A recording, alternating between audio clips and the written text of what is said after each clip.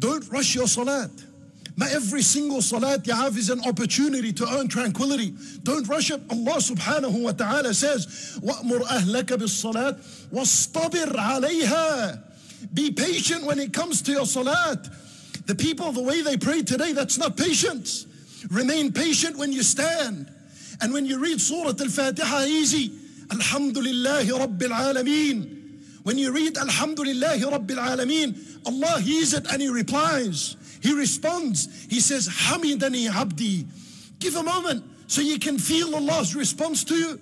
Ar-Rahman Ar-Rahim. And Allah subhanahu wa ta'ala says, Athna alayya abdi wa majjadani abdi. That my servant has glorified me. And when you read Surah Al-Fatiha so quick, you're not even conscious of the fact that Allah responded to you.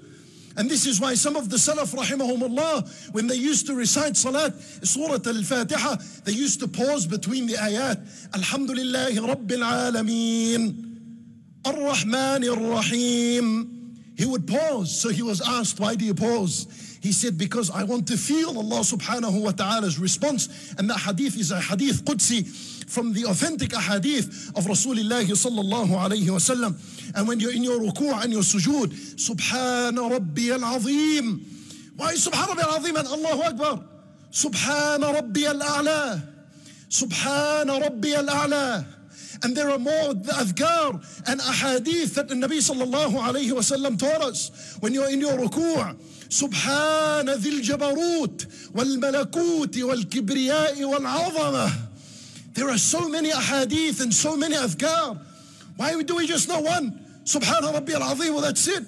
You're going to pray from now until you die with that. Like if a salat, you did not glorify Allah in a salat, where are you going to glorify Him subhanahu wa ta'ala?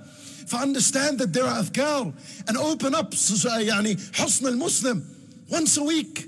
Take a dhikr that is said in a ruku', an authentic dhikr that is said in ruku', and stick to it and memorize it and teach it to your family. So that way when you pray, you continuously turn around these adhkar and you've remained patient in your salat and you earned the tranquility that Allah subhanahu wa ta'ala promised.